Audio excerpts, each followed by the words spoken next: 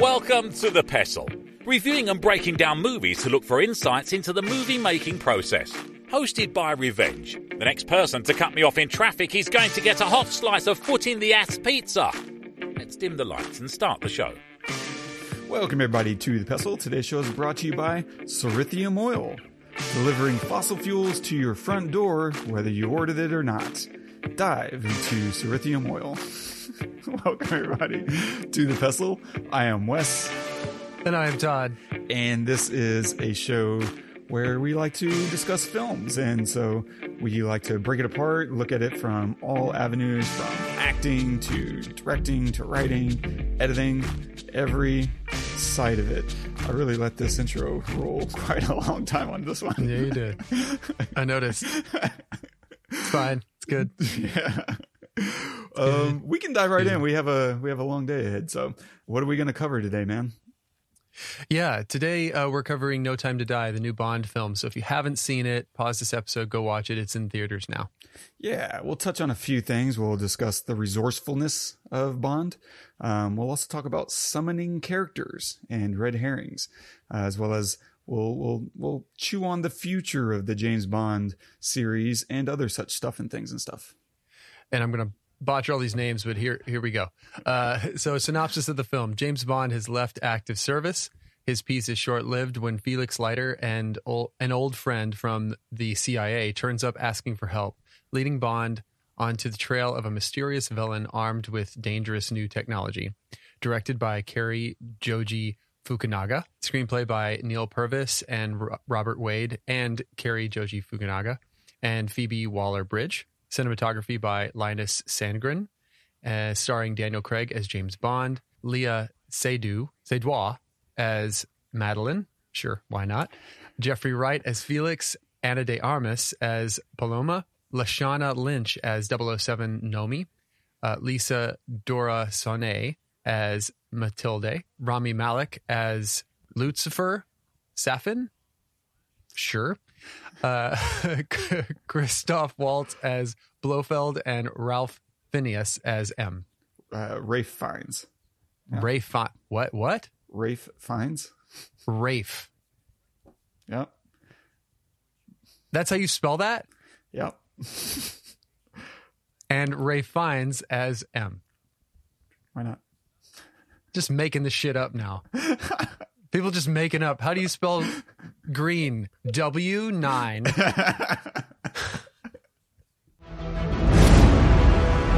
We used to be able to get into a room with the enemy. And now they're just floating in the ether.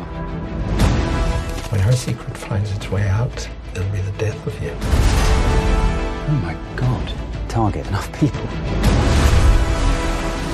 And the people become the weapon.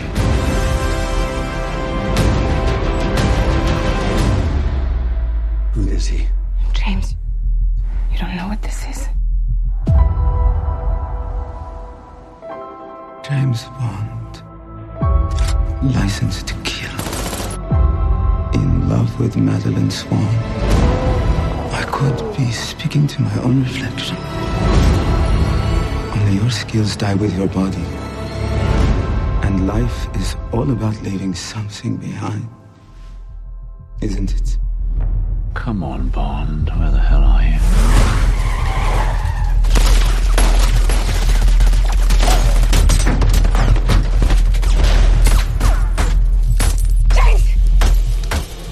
Okay. Oh, doggy. So, Yeah. I have a litany of questions that I will pepper you with throughout the show.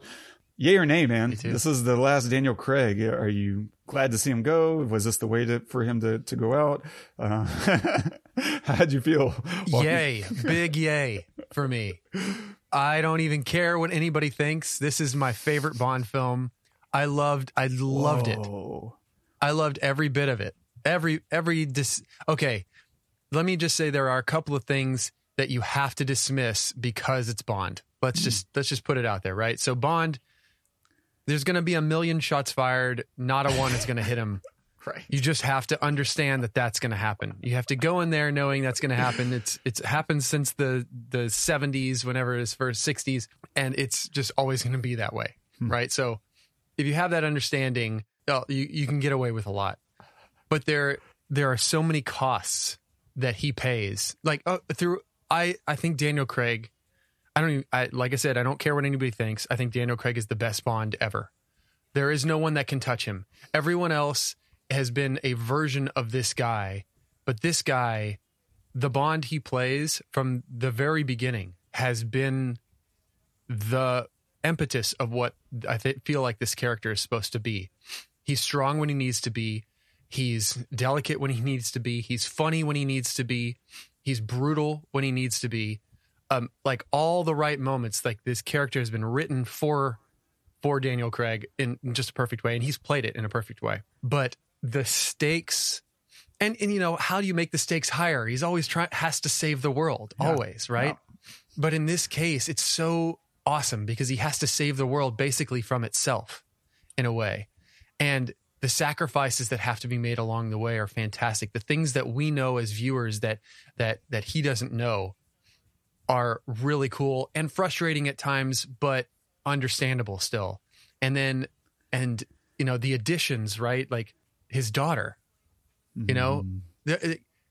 is just a little wrinkle, and we're told, no, that's not your daughter, and we're thinking, wait, but she has blue eyes like him, and like, is it Rami Malek's character's daughter? Is it, like whatever, Safin's daughter? But then we learn that it is, and it's so good. Felix dies, like to pay the price, right? Of he pays the price of bringing what's his name? The bad guy. Blofeld. Blofeld. Thank you. He pays the price of bringing Blofeld in, right? With his life. Like there are prices that have to be paid. And then basically handing the baton over to the new 00, because they don't like each other at first. And then he just hands it over to her, right? He dies at the end. Fucking yes. There's a massive cost. Finally, we have a moment where the cost to saving the world is your life for this guy who you cannot kill. And yet, and who kills him? M. Interesting point. Yeah, I didn't even think about that. I mean, he kills himself, right? He tells him to launch. It's a sacrifice, but he pushes the button. But M and he says it in the movie, I've dedicated my life to the protection of this country. And the whole thing is his fault. All of this is M's fault. Like the virus at the beginning, Heracles. Heracles itself was his own creation. So for him to be the one to end it all was just I just love it. I thought it was brilliant. I thought I totally bought their love. I thought that it was really well acted. And how do you say her name? Leah Seydoux? It's just fantastic. And then having Ana de Armas in it just for a little bit was really, really great. And at first I thought, man, I would really like her to come back at some point, or like to have a little bit more of her. I mean, she's beautiful, but she's also really awesome at action stuff. I totally bought that. But really, I thought it was perfect because all it does is open the world of the 00s a little bit bigger. It just makes it a little bit bigger. Like there are more out there that you don't see. Here's one that you're going to get 10 minutes of, and then no more. That's it. And there's more, so it just opens it up just a little bit. I thought that they did a really great job of bringing characters when they needed to and not when they didn't. I mean, we have Rami Malek as the main bad guy, but we don't have him in the movie very much. He is the focal point, but we don't see too much of him. We see him a little bit at the beginning, a little bit in the middle, and a little bit at the end. It's more about developing his relationship and his love with Madeline and his missing of Madeline and his longing his regret for putting her on the train. We're like with these characters and their relationship so much more than it is about how bad the bad guy is. We get a little bit of exposition when he's holding the little girl and Daniel Craig is on his knees in front of him. A little bit of that, but in a few other points too, like when he's in the the safe room with Madeline earlier, and he's finding out a bunch of stuff. But for the most part, it's just it develops their relationship really well throughout the whole thing. Were you able to did you have any problems with Safin, I guess? Like, for me, I struggled quite a bit with his motivation. Like, he has this monologue about people want oblivion, and so the world needs to evolve, right? And therefore he needs to kill large swaths of people to make the world better. I don't know. He felt almost like an aside. Like, he was just a very, to me, thinly built villain with strong visual characteristics and interesting like things about him. But in terms of his motivation and what he was trying to accomplish, that felt very afterthought to me, and I just didn't follow it. I saw this twice, and I struggled to really understand what the deal with him was really about. I don't know if you had a better read on that, or if you were just like, it's fine, he's just a bad guy and he's a means to an end. A little bit of both. A little bit of both. I totally agree with you. So when he's giving his exposition for his purpose, right, holding the little girl, that's, I think, when you know the part that you're having the issue with, right, where he says something. The first thing he says I identify with, but then when he talks about people want oblivion, I didn't really get that. But the part before that I got, where that basically people want to be told how to live their lives, and I think a lot of people are like that, right? Like, you know, we wake up, we take our kids to school, we go to work, we pick them up, we make them dinner, we go to bed, we do the whole thing again the next day. And that is what society tells us to do. So that's what we do, right? And there is some comfort in the structure of that. Whatever that structure is told by society it should be, there's comfort in knowing I'm doing the right thing by doing this thing that society is saying that I should do. And so I totally agree with that, you know? Does that mean he needs to destroy all of society? Not necessarily, you know, but it is a semi-true statement. I feel like there's some truth behind that. I would have bought it more had it been just revenge it's revenge at a grand scale when it didn't need to be, you know? So yeah, I totally get that. But on the opposite side of that, I don't really even care. Yeah. It doesn't matter, because the point is that and we've seen it look at characters like Joker, where you just want to see the world burn. You know, some guys just want to see the world burn. And I don't need it's a Bond movie, so I don't need a full explanation of why you want to see the world burn necessarily. I just know that you do. And we can't let that happen. It doesn't even matter. Like, you could just never tell me why, you know, and maybe it would have been better if they had not even said why. He's just like, I just don't even care, you know? So I guess my point is that, like, you know, maybe there have been other villains in other Bonds that have had better motivation, but I feel like the character development and the story and the visuals and my journey through this film were more complete than any other Bond that I had seen. So I guess that's why I'm letting that go a little bit, because I've already had really developed bad guys in other Bond films. I mean, the last couple, but I haven't had the journey that I feel like I had, you know, the emotional journey in this film. And I'm really curious at what you think now. Yeah. Well, I mean, I don't disagree with any of that. I think it's always nice to understand why we're fighting. And I think, ironically, that's one of the gifts and curses of this film is we should be examining why we do things, right? Like, M created a weapon that is now being used against him. And that's such a government thing to do. Like, yeah, you know, we're going to be architects of our own destruction.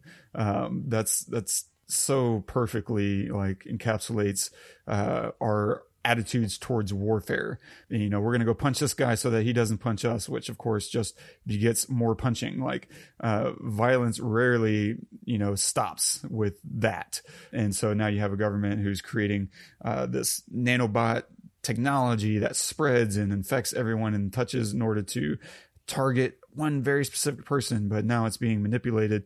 It got into the wrong hands, as most things usually do in life, and it's going to be used against us. And I could never have predicted this. Like, everyone was so trustworthy a minute ago. Like, what happened? Like, yeah. And so I find it just, there's a certain amount of, I don't know, irony in constructing such a clear-eyed problem and then kind of fumbling on the motivations of using that and perverting that very clear-eyed problem to your advantage by the villain. And so that's just, I don't know, kind of humorous to me that they could so strongly construct the issue without like landing that plane. And so, yeah, I don't know, that it bothered me a little bit, but I think largely because of how much they are building this around the emotional journey of James Bond, it didn't ultimately ruin the movie for me. It made me scratch my head a little bit here and there, but because I was still so emotionally invested in his journey, I definitely went with it. Like, it didn't pull me out altogether. But whenever you kind of look at this from the 50-foot view, you're just like, why are we running around? Like, we're doing a lot of busy work without, I don't know, the clearest of understanding of what's underpinning it all. Like, I understand what ultimately sets this journey off, right? It's getting this Russian scientist, and then he escapes, and that, begets a whole chain of events that culminates with Bond dying. Cool, I get that. But I mean, that aside, it's still really good, and it largely comes right back down to what set this whole thing into motion in the first place with James Bond, this version of James Bond in Casino Royale. And so I think part of my issue too is it was hard to follow some of the other aspects of the story. I didn't really understand Madeline.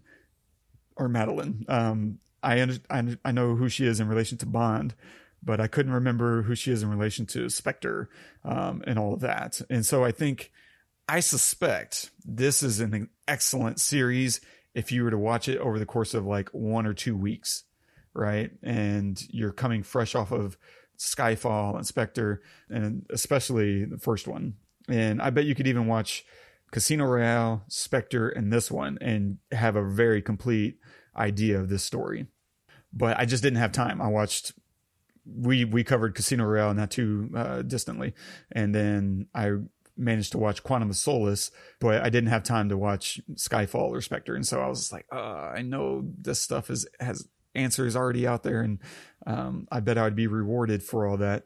And so that makes it a little bit more fuzzy whenever people are throwing names around. Luckily, because we did cover Casino Royale, like, I knew who Vesper was. And so when they're talking about Vesper, I'm like, oh yeah.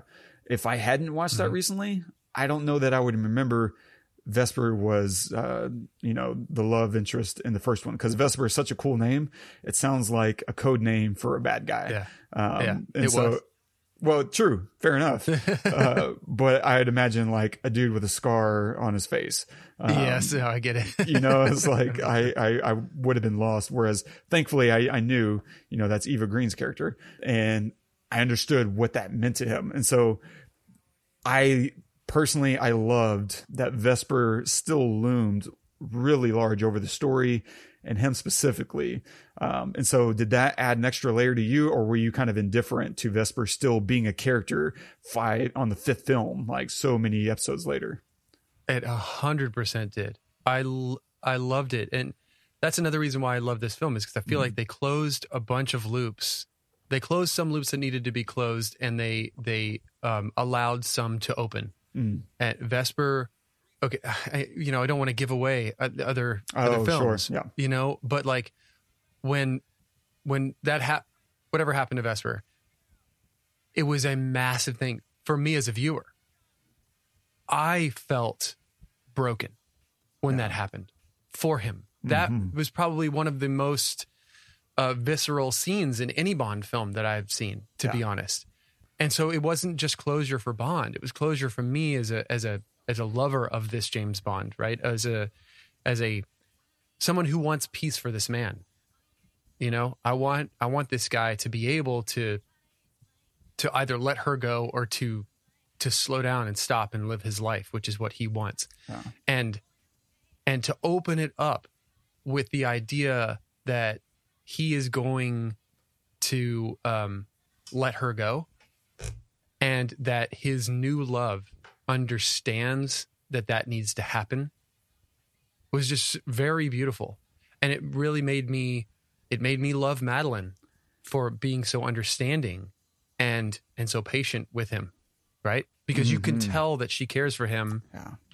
You know, so when we think that she is double crossing him, we're like, shit, again?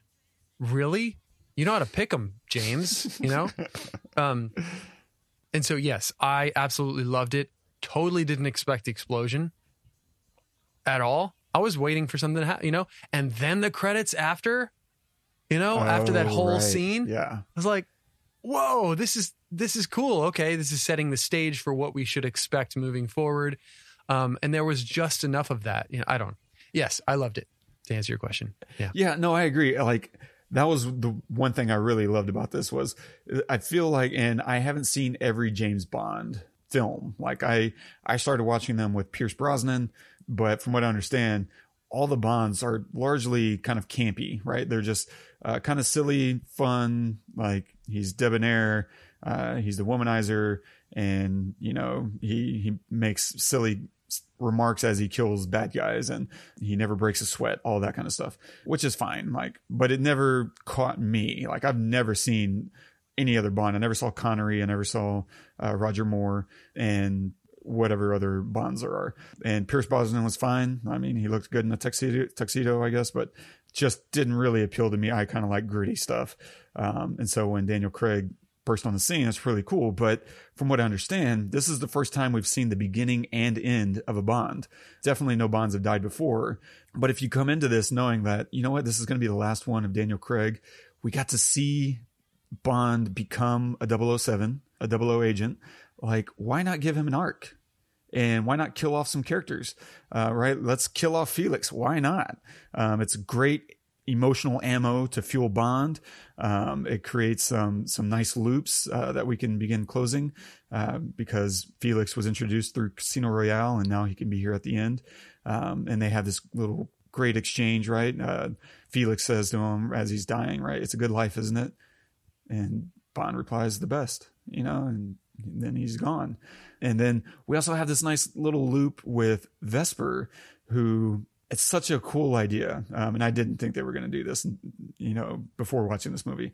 But Vesper took his legacy in a sense, right? She left him destroyed emotionally and physically. He was unable to reproduce. Like, he got his manhood destroyed, and literal and symbolic ways, right? And because, yeah, okay, he probably can't have kids ever again, is what the doctors, you know, tell him. But after that, he's also unable to love or trust again. It's all symbolically tied into, you know, his ability to reproduce. And so we introduce Madeline, and she returns all that. And I love your point. Her love acknowledged Vesper's place in Bond's life without jealousy or resentment. That's really cool. What a good, complete, wholesome love. Like, heck yeah. And so from that aspect, I definitely loved it. I loved, you know, the emotional journey, I guess, that we got to send him through. I just wish I had time to go and rewatch the entire series to really appreciate what they built.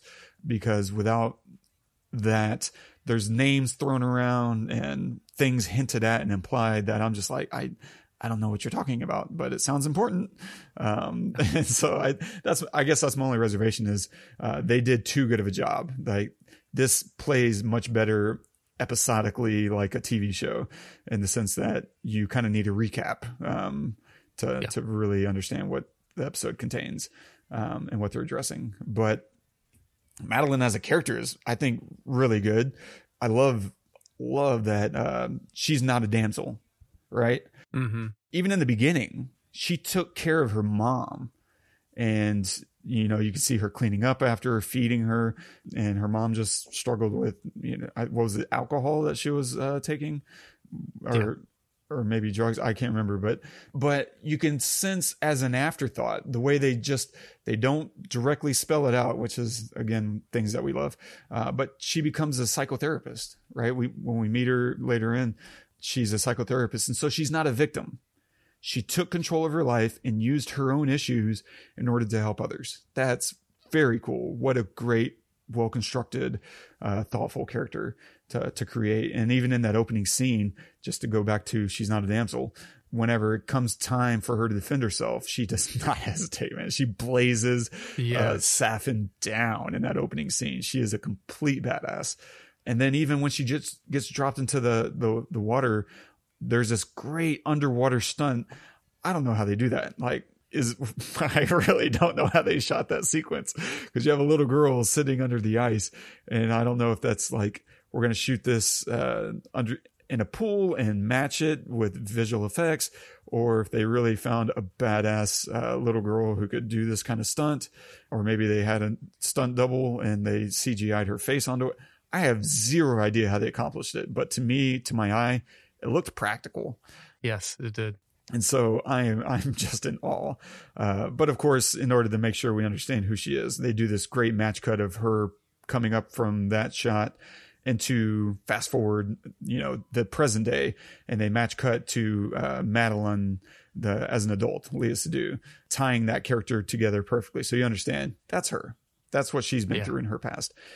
Simple. It's always the simple little things that, tell the easiest story for the viewer to understand. And then later yeah. Oh, sorry. Go ahead. And then later in the forest, like, she's mowing dudes down, protecting her and her daughter. Like, oh, I love it. No hesitation, like nailing them. 1 bullet per man, please. Like, pretty much. And that's the kind of thing that you have to dismiss in a Bond film. Yeah. That's what I was talking about earlier. You're going to have 100 guys shooting at you. All of them will miss. Maybe one will graze you, but then you'll shoot once and you'll kill them. Yeah. I think you kind of want that. It's okay. Yeah. I'm all right with that. I know what I'm getting going into that. Yes. Just to clarify for a second, when I said earlier about Felix dying for bringing this guy in, I meant Logan Ash. I meant the mole, essentially. Gotcha. That's the reason he had to die. He brought Logan in. Logan was the mole, so he had to die for that. There was a cost for that. So yeah, good point. Yeah. Good point. As far as Bond women as well, you mentioned Ana de Armas playing Paloma, the Cuban secret agent.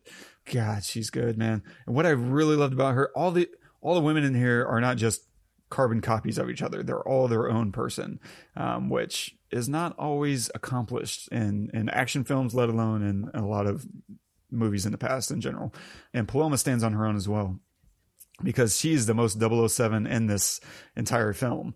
More than Bond, I think she's more 007, because Bond himself does not flirt. He's kind of out of the game. Like, he's not interested in love, romance. So he doesn't really even brush it. And if you're going to flirt with someone, it's hard to get much better than Ana de Armas. Like, she's just a smoke show. And there's an opportunity for it. Like, Bond is changing, right? And she's watching him undressed, and he gets uncomfortable. And he's like, she's like, oh yeah, sorry. She turns around, and so he can change into, his tux. He tells her to turn around. Yeah. Is that what it is? He tells her, like, do you mind spinning, please? Yeah. And it's perfect, because he's being very un-Bond, but in some senses, but she's very Bond-like. She's a badass, right? She's flirty. She's charming. She's brash. She handles her liquor, right? She knocks down a martini in one go. And then she's also incredibly skilled at what she does. She sees opportunities, right? There's that moment when she sees the guy trying to escape, and she's like, oh, he's on the scaffolding. Well, this car's got to go. And like, she wrecks the car. There's that scene in the club where it almost is a spitting image of the first James Bond, Casino Royale, where he scrambles for a gun and like pops off 3 bullets and takes out 3 guys, from his back on the floor. And she does nearly the exact same thing. Like, she spins around and just grabs a gun, and in a flourish, pop, pop, pop. Like, it's a great action sequence. And so Paloma is hardcore. Ana de Armas absolutely owned it. And she has this kind of innocent naivete to her that you think, is she really up to the task? And she's downplaying how good she is all the time. That's the other thing that I loved about this film. I feel like there's just enough, and in a lot of these Bond films, there's just enough like comedic relief to like humanize these people. I mean, she's like, yeah, I've had 3 weeks of training. And he looks at her like, 3 weeks? I'm a fast learner, something like that. You know, there's a few of those throughout, you know, or like Bond addressing M, it's definitely the desk, you know? Yeah. Or it's definitely not the desk or whatever it is. The desk is the same size. Yeah. You know, things like that are just like, they bring down the stress a little bit so that when the stress goes back up, it feels that much bigger. It's like just so, it's so great. And casting Ana de Armas in that role to be this, you know, like innocent feeling person, but then just badass is really, really awesome. And I loved Lashana Lynch as the was it Naomi? 007? Yeah. I loved her. I thought I totally bought it, and I thought that it was great casting. Mm-hmm. I love not only that it was a woman, but an African American woman. Like, why not? Yeah. You know, like let's make it. Let's branch out. It's always been these white males playing this 007 role. Yeah. Let's go complete other direction, and it completely work. I mean, she owned it. And I loved the moment where she said that she's going with him at the end, and with Bond, and Bond said, "Thank you, 007." It was just, yeah, it was such a wonderful moment, you know? And then towards the end, when they get in the boat and she says, "I got them," you know, just to give him the little sense of they're going to be okay. It's just so wonderful. And she just owned those lines. That's so good. They're small lines, but they're so important. Like they're literally handing off this entire world to a new character. So if you botch a single word, you know, then it just falls flat. She owned it.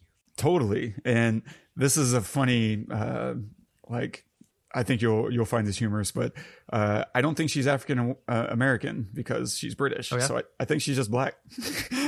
Got it. No, yeah.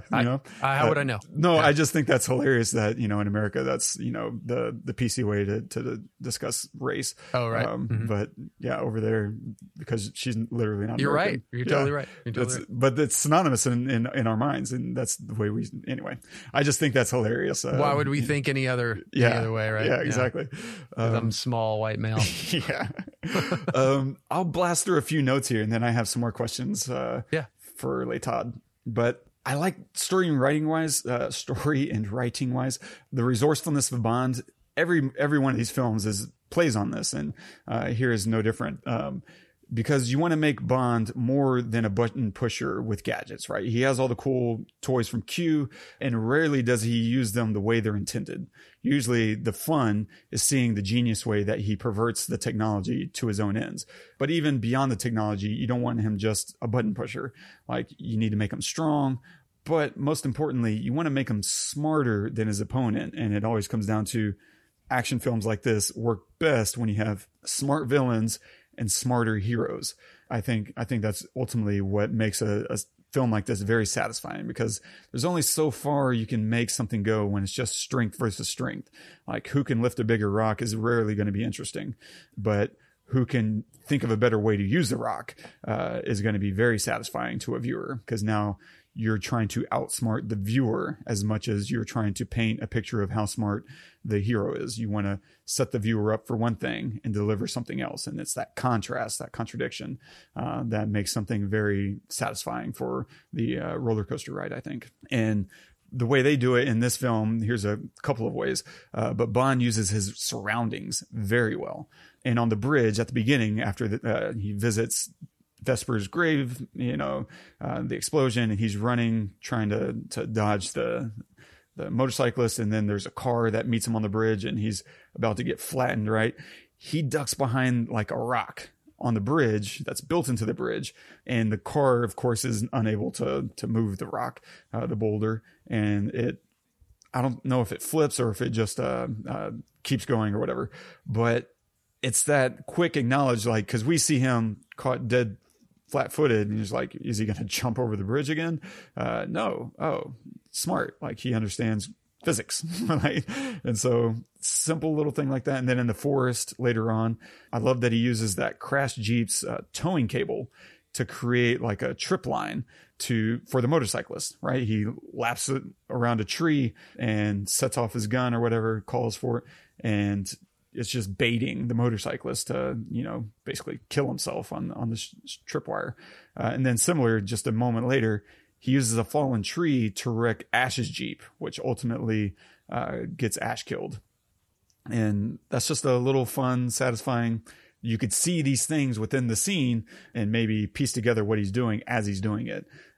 Smart. I like little touches, little flourishes. Yeah, I mean, that's what makes Bond, is that he sees the things in his surroundings that we, in hindsight saw. Yeah.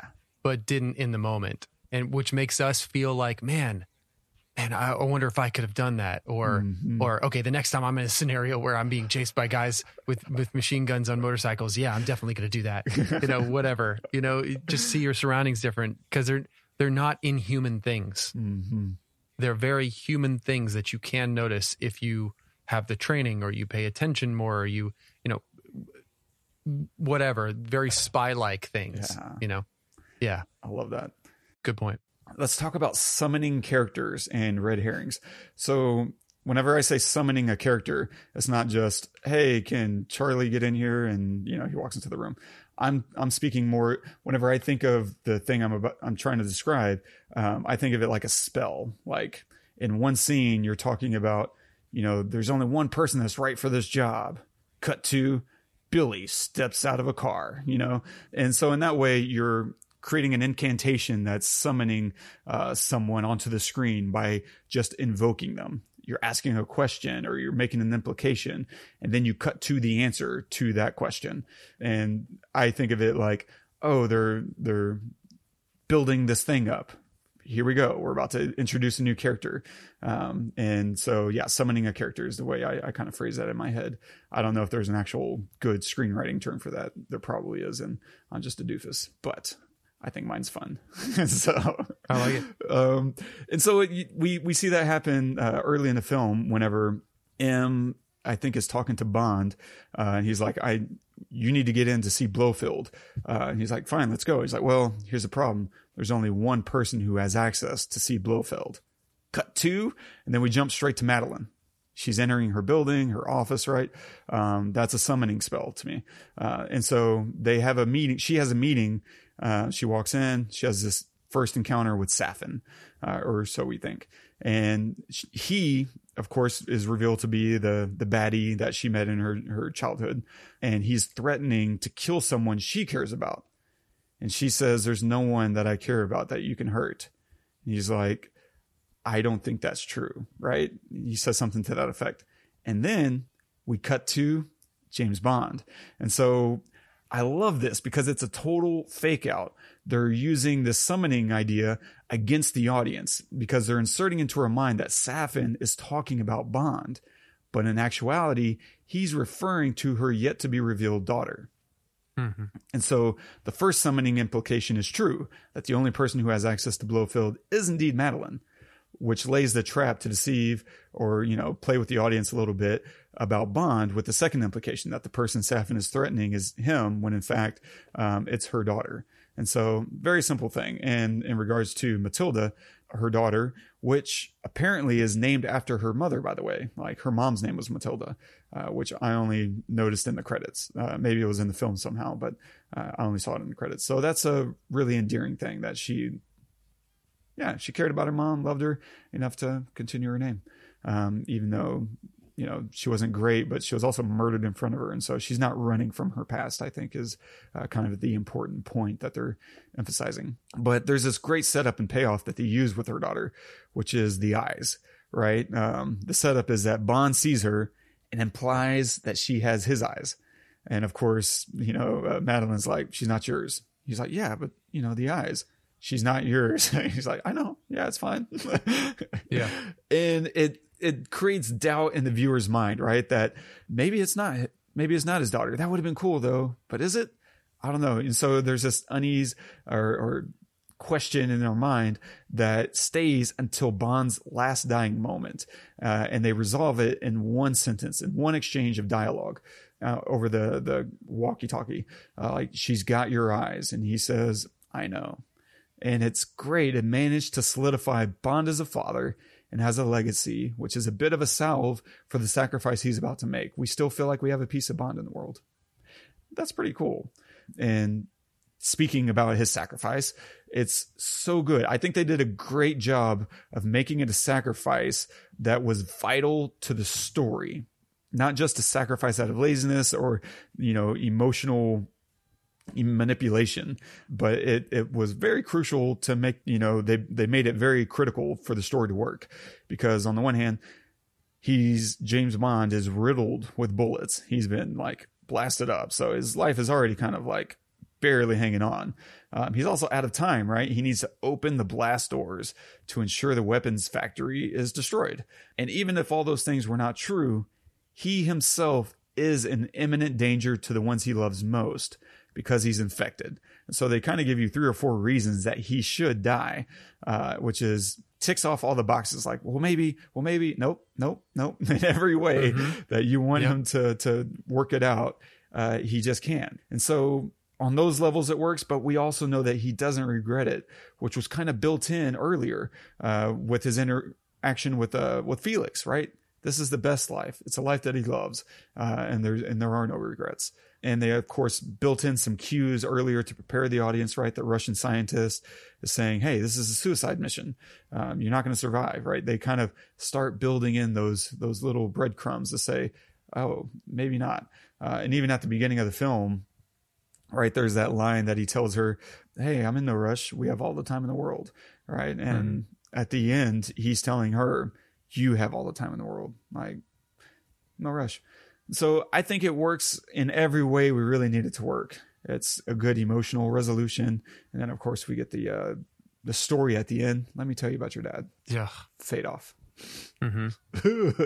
Yeah. And him on the roof when she was, when they were talking on the walkie-talkie, I felt like it was a goodbye to us also from Daniel Craig, that you have all the time in the world was, maybe a little message to us too. Like, go use it.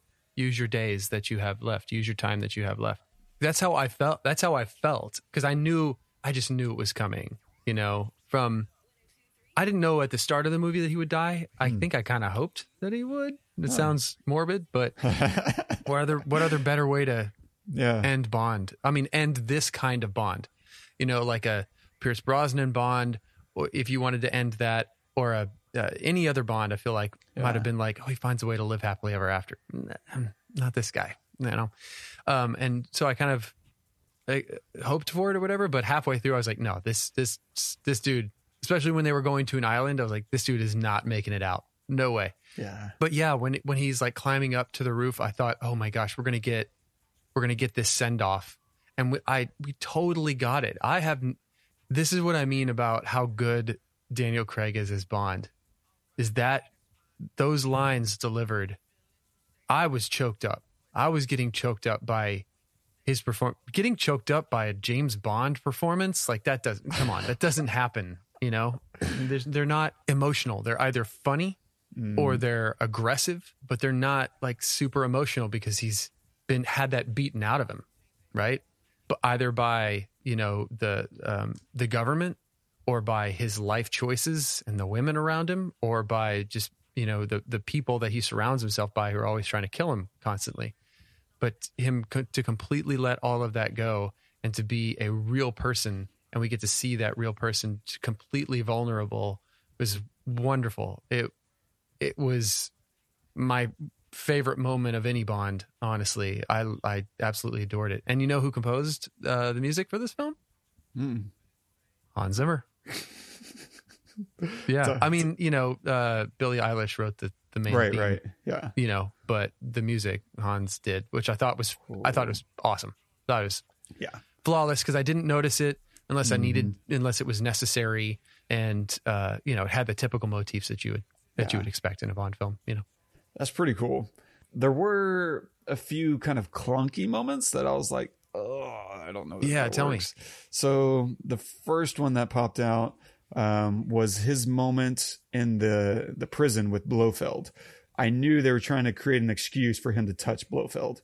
And so I thought the whole him getting upset felt forced. It was just a strained excuse to make physical contact. I think, and I get it, man, that's hard because you want to see some emotion come out of him. And I don't know, it just didn't work for me. I might have experimented a little bit more, and maybe they did, and this just was the one that felt the best, I guess. But to me, I might have inverted it a little bit and tried to create an excuse for Blofeld to touch him instead. I think that could have worked a little bit stronger. But we knew what we were expecting to see. Like he's going to get infected with this disease, and the nanobots, the Heracles, and we're going to see how it operates. That was the whole point of that section, and it was to see the Safin's plan work. Except I don't know. It just felt clunky to me. Similar later in the film when Bond is in the room weaponless before Safin, he's doing this whole apologetic bow as an excuse to reach in and get his gun. And so that felt strained as well. It just, I don't know, didn't click. I thought that might have been a good time to have one of his gadgets, a new gadget, be used in some distorted way to help him escape that scenario. You know, in a similar way that he used the EMP watch to kill Cyclops.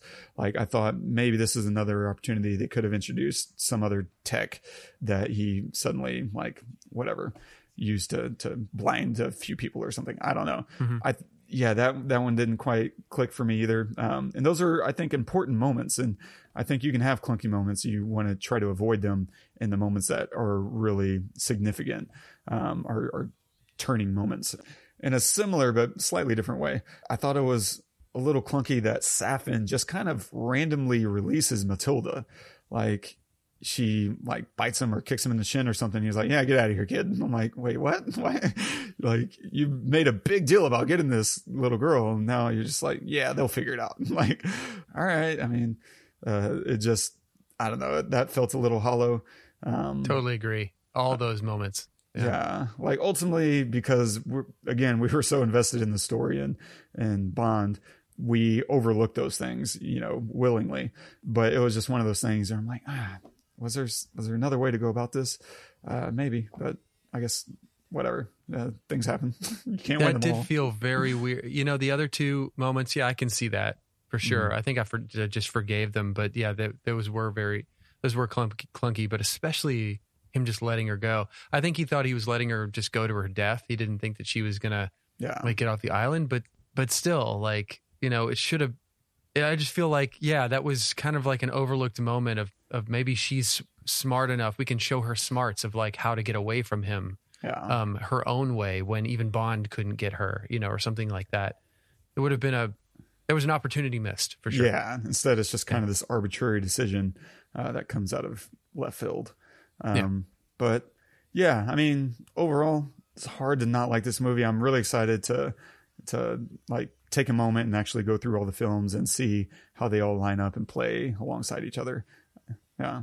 You know what? One other clunky moment that it wasn't really a moment. It was just a thing that bothered me a little bit was M acknowledges that it's on him if stuff goes wrong with this, but then shit did go wrong. And True. Like way wrong. Bond is dead, and he doesn't like resign or have anything bad happen to him. I just felt like that was wrong. Like, you are not allowed to toast to James. This is your fault. So you need to have something needs to happen to you. And maybe that, because if you stuck around for the end of the credits, it says at the end of the credits, Bond will be back. So maybe it's something for the next version of whatever James Bond would be. You know, maybe they'll, like, M will have some kind of, I don't know, retribution. I don't know. That's a good point. Yeah. And just to flesh out M a little bit more too, or at least the idea of him screwing up in a multitude of ways. I like that the bunker was an old nuclear silo. I feel like they were tying together those ideas of what our governments, that's plural, it's not just America, like Russia, South Korea, or North Korea, like a lot of governments have been playing with fire when it comes to nuclear weapons. And I feel like they were playing around with that idea, using the bunker as kind of a symbolic idea, that Heracles is representative of a lot of these ideas. Governmental missteps. And I love the point you're making about M does not have the right to toast Bond. Absolutely right. You got this guy killed. Don't pretend to pay him his proper respect whenever, this is on you. The blood is on your hands, and you don't get to alleviate it by simply wishing him the best. Like, get out of here. Yeah. And nobody around him is mad at him about it either. The Bill Tanner isn't mad at him, but Moneypenny isn't mad at him. Like, what? They don't say anything. Yeah. I wonder if that's because he's done otherwise a really good job of keeping secret why everything happened. Like, how much do all these other people know about the background of Heracles? I mean, they know everything because they were in the room when he was being called out, and he's right. Like, I know Tanner was for sure. Was he? Okay. For sure. Like, at least some people in that room knew. Yeah. That M was the impetus behind Heracles. Gotcha. At least some of them did. And I venture to say that all of them did. Yeah. But at least Tanner, and I'm pretty sure Moneypenny, and definitely Q. I mean, Q knows everything. True. So why nobody said anything? Even if he didn't, even if M didn't resign, somebody to acknowledge this is your fault, would have felt good. So where do you want to see the future of Bond go? From what I understand, talking to Ricky, he's watched all these movies, and he was like, they often tie Bonds together through casting choices of, let's keep M the same, right? He was saying Judi Dench as M was the same for Brosnan, and then we've had M's kind of overlap Bonds throughout the history. And so I'm curious, do you want to see Bond continue in this same world, or would you like to see a reset of the world and a new James Bond? Because obviously, if you stay in this world, we can't have James Bond. We're just going to have a new 007. And we can start there. Do you want to see this world stay the same or reset the world? I mean, a reset. Yeah. 100%.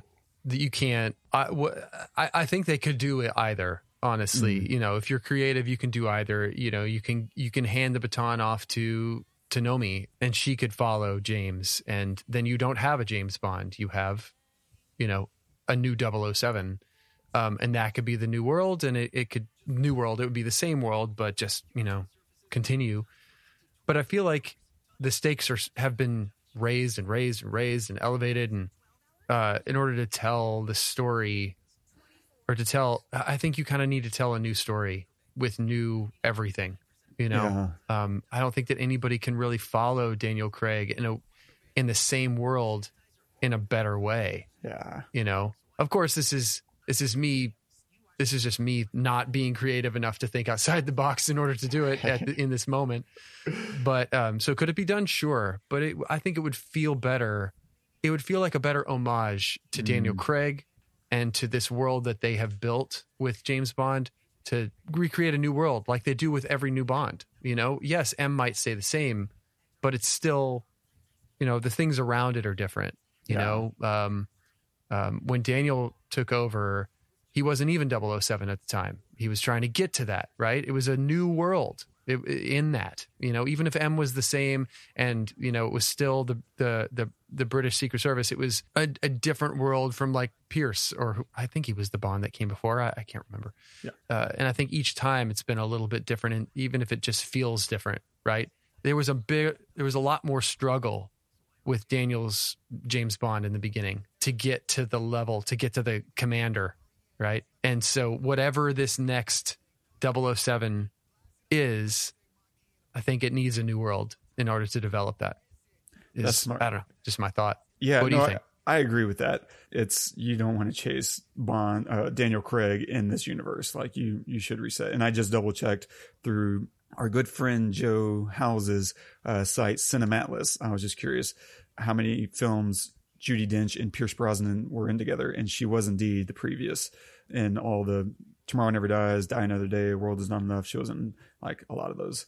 And so, yeah, keeping that idea, Ray Fiennes playing the next M gives you enough carryover.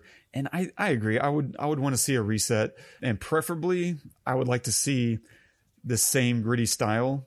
I think they're going to have to decide if they want to stay in this realm or do a massive tone switch a la Kingsman, right? Where it's just kind of going back to the suave, effortless style of Bond.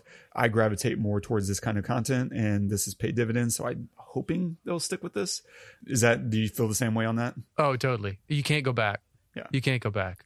It's, yeah, you can't go back. You gotta stay real world. And I think the reason why I agree with you is because of that final scene that he had. Mm-hmm. And because of the oneer that they did right before it.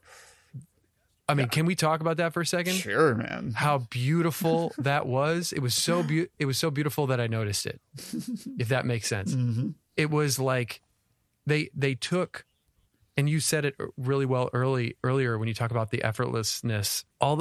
It feels like all the Bonds before, and even some of the some moments in the Daniel Craig Bonds where just everything seems like to be so easy. And then to do a oneer towards the end of this to show how difficult he is having, not just, as an actor, but as a character, the difficulty that he's having to go through, go through all these guys and getting blown up and the door saving his life. 'Cause, when the grenade goes off and it blows him back and he's in the stairwell, the door saves his life, and things like that happen. But he's stunned and he's just barely getting up, and he gets a shot off to save, and then he just he doesn't even hit his watch to kill Cyclops. It was an accident. I think that Cyclops might have hit it. He didn't do it on purpose. Oh. And he was shocked when it happened. He just had him in a headlock, and it was close to his eye, and so it like blew his eye up.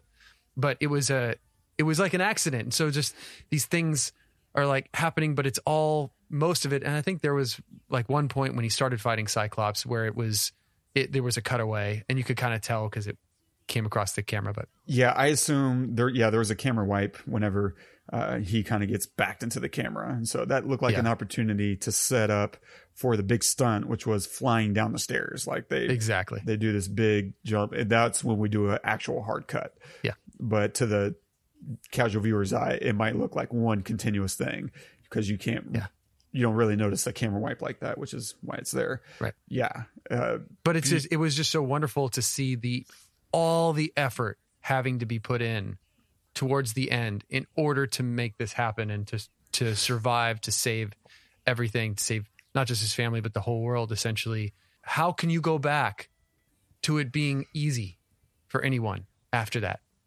Right. I mean, it would feel fake and terrible to do that. I think that you need to double down now and for it to be even harder moving forward. Right. Yeah. I love it. How would you feel? And I think you've already answered this indirectly, but Bond as a woman, would you welcome like Janet Bond? Oh, please. Yeah. I would love it. I would absolutely love it. It would add special new wrinkles that you couldn't get with a male Bond. It would add new abilities that could happen that wouldn't pay off with a male Bond. It would give the character less power and more power in certain ways, would be very fun to use and exploit. I think that a female would have plenty of things that you could play on that, like, a bad guy or bad woman could play on that they couldn't with a male. And that would be wonderful. I completely agree. Like my big asterisk would be make sure you keep her Bond. Like don't suddenly turn her into something else, right? Bond is misogynist. So make her a manonizer or whatever you would call that. Like she should still be exploiting, her sexuality to her benefit in order to get the things that she wants. She should still like drinking and have a liver fighting cirrhosis. And she should still be everything, Paloma was, like charming, charismatic, wry, and, way more than incapable. Like, I would want to see her still remain a Bond. And if you're not going to do that, then just don't do it. Yeah, I would be more than game for that. And that aside, assuming that they probably keep it as a dude, do you have anyone on your dream list? Any Brits? Because that's the other thing, right? They need to be from the UK, some form or fashion. I think Sean Connery was, technically Scottish, but it's all kind of under the same umbrella. Do you have anyone that you've thought of? I mean, obviously Tom Hardy wouldn't upset you. Oh my God. No, originally, I think years ago, you might have brought it up, but and I think he's too old now. But who is it you were suggesting? Idris Elba. Idris. I loved that. I was like, oh, please. But yeah, I think he's, past the age of like. I agree. Because this whole thing spanned almost 17 years between the first and this one, 5 films. Like you do need someone that's, in their early 30s, or early to mid 30s, I think, if you're going to, try to get another 10, 15 years out of this thing. But I think for me, I agree. Idris is probably on the wrong side of that. But I think Daniel Kaluuya could do an incredible job. He's got the physique. He's got the suave, debonair thing. He's a Brit, and he's got the range. Like he could do some pretty magical things. And if you're not going to do that, I think Tom Hardy he might still be on the upper end of the age range, but I think he could still probably live in that world just long enough to squeeze out, 3 to 4 of these and create something badass. Beyond that, I don't think there's anybody on my list that I would be like, oh, they're the right choice. Yeah. I don't know. This is going to sound weird, but I don't know that I'd like to see Tom Hardy as Bond. Ooh, really? The things when I picture Tom Hardy, I picture dirty and raw, which I guess maybe could work, as like a New World kind of Bond, but like, picturing him in like these suits and just proper, doesn't. His accent is a little slurry, right? He's not good on his diction, enunciation. So yeah, I don't know. So you're more of a Tom Hardley. Got it. I mean, I think that he could do it and he could pull it off, and it would be amazing because he's one of my favorite actors for sure. Yeah. Both of our favorite actors. But yeah, I don't know. It would be nice to have a new face.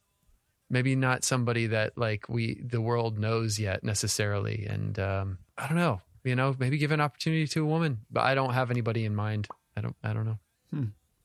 I'm just going to let it happen. Yeah. I'm not going to make it. So just do it well, which from what I was told, like the same family has been producing these from the beginning. Like they kind of pass baton within the family, which, is why you're able to, I guess, have this series be its own thing. Like that's a pretty cool. That's cool. I did not know that. That's awesome. Same. I guess the last thing I would want to point out, you don't know, screenplay by Neil Purvis and Robert Wade and Cary Joji Fukunaga and Phoebe Waller-Bridge.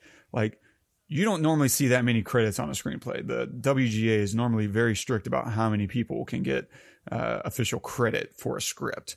And so I found it really interesting that they allowed effectively 3 teams to take credit, because normally they kind of max out around 2. And the way you can kind of tell who's a team and not is the way they use the ampersand. The ampersand in the credits denotes they were responsible for one draft or drafts and working together through the script. And so Neil Purvis and Robert Wade are one team. And then Cary Joji Fukunaga did his own thing, and Phoebe Waller-Bridge did her own thing. And the stacking order is important as well, because the people at the top are credited with having done the most work, probably through arbitration. And that's a whole kind of mystic process that the WGA does. But theoretically, you should be able to slice up the script and say, they wrote this part, they wrote this part. And it gets very weird from what I understand. Not that I've ever, gone through arbitration since I'm not in the WGA, but it just sounds like a very fluky, we say so kind of thing. And I just found it interesting. And I love the inclusion of Phoebe Waller-Bridge because she is responsible for Killing Eve, which I'm sure people have heard me discuss 3 or 4 times now on the show with Jodie Comer and Sandra Oh. But it's all about spy work and spycraft and largely featuring women. And so I think it makes a lot of sense that they brought her in at, probably towards the end of the process to either punch up dialogue. If you've seen her show, Fleabag on Amazon Prime, she's an incredible writer. But if you've also watched, and capable of witty, really smart dialogue on Fleabag, but if you combine that with what she's done on Killing Eve, you're like, she is a shoo-in for James Bond. It would be stupid to not bring her in to at least look over your script and punch up, if not some of the women, all the dialogue. Like, I bet she had a lot of influence on tweaking and working through the dialogue and saying, hey, instead of this, make this, character do this. And so I think it's really cool that they brought her in. And I always love seeing a director's name in the script credits because, they understand what they're trying to do. And Cary Fukunaga, if you're not aware, was responsible for the first season of True Detective, which the best one. Yep, absolutely. And so very cool to see so many people get credit for their work. I'm a big fan of such things. Yeah. Anywho, so Toddies, what are you going to recommend this week? Okay, cool. So this week, I'm wanting to see this for a while and I haven't until this week. And then I texted you after it to see what you thought, like not knowing what you thought, but I loved it. I'm going to recommend Free Guy, the new Ryan Reynolds film, which has nothing to do with Bond. I know, but I kind of don't care because it was a little aggressive, but I watched it with my son who loved it and laughed hard in some really great moments. And I was rolling in some moments too. And I just thought it was really smart and heartfelt and in a lot of places and a surprise. I had heard that it was pretty good, but I didn't, I just never got the chance to see it in theater. So I watched it on Apple a couple nights ago. And yeah, I really enjoyed it. I recommend Free Guy. Badass. I'll co-sign that. That pleasantly surprised me as well. I caught it in theater on a big movie day with my mom. Awesome. And I was like, whoa, this is actually, really well done. Yeah. So I'm going to recommend another Ralph Fiennes movie, Ralph Fiennes. If you want some more of him and you want to stay and hang around in Britain with their espionage and politics, there's a true story. It's called Official Secrets. And it's all about how, the British government lied to their own people to get us into the war in Iraq in 2003. And it tells the story of a woman who was a whistleblower and maybe one of the only people in history that I'm aware of that actually had the chance to prevent war and, did her best to get the truth out there ahead of the war. And she paid a pretty high price. And so I think that's streaming on Netflix, if I'm not mistaken. It's streaming somewhere. And so if you want to dive back into real world stuff and real consequences, I really like that Ralph Fiennes did both this and Bond and doing very similar storylines in both. Yeah. So check that out, Official Secrets. And so stay tuned next week. We are going to cover season 2 of Ted Lasso. Oh, yeah. And so, go watch it and tune in. That's on Apple TV Plus, if you're not aware. And if you're enjoying the show, don't forget to subscribe, drop us a review, and leave us a note. If you want us to cover a film or a topic or, I don't know, wave on camera at you, you can get all of those things and more. Whether you ordered them or not. Yeah, that's right. And if you want to leave a note on this episode, you can do that at thepestlepodcast.com/notimetodie. And our quote of the day is from Ian Fleming. History is moving pretty quickly these days, and the heroes and villains keep on changing parts. Wow. Yeah. Yeah. It's perspective, right? Spot on. I mean, it's hard to know who's the villain and who's the hero in some cases, you know. Totally. You know, a lot of it has to do with retribution. A lot of it has to do with, you know, a lot of stuff that we don't like to hear about. That's right. Oh. And there's a lot of players in the game who are doing it for wrong reasons, you know, whether that's money or, you know, things you can't take with you. So I think it's brilliantly said. Nice. Well, thank you guys so much for joining us. Hope you enjoyed this episode of No Time to Die. Make sure to join us next week. We're doing Ted Lasso Season 2. Make sure to go watch that because there's going to be spoilers. And share us with your friends. You know, review us on iTunes, wherever you get your podcasts, all that stuff. It all helps us immensely. So thank you for joining us again. Until next week, I'm Todd. I'm Wes. Go watch some movies.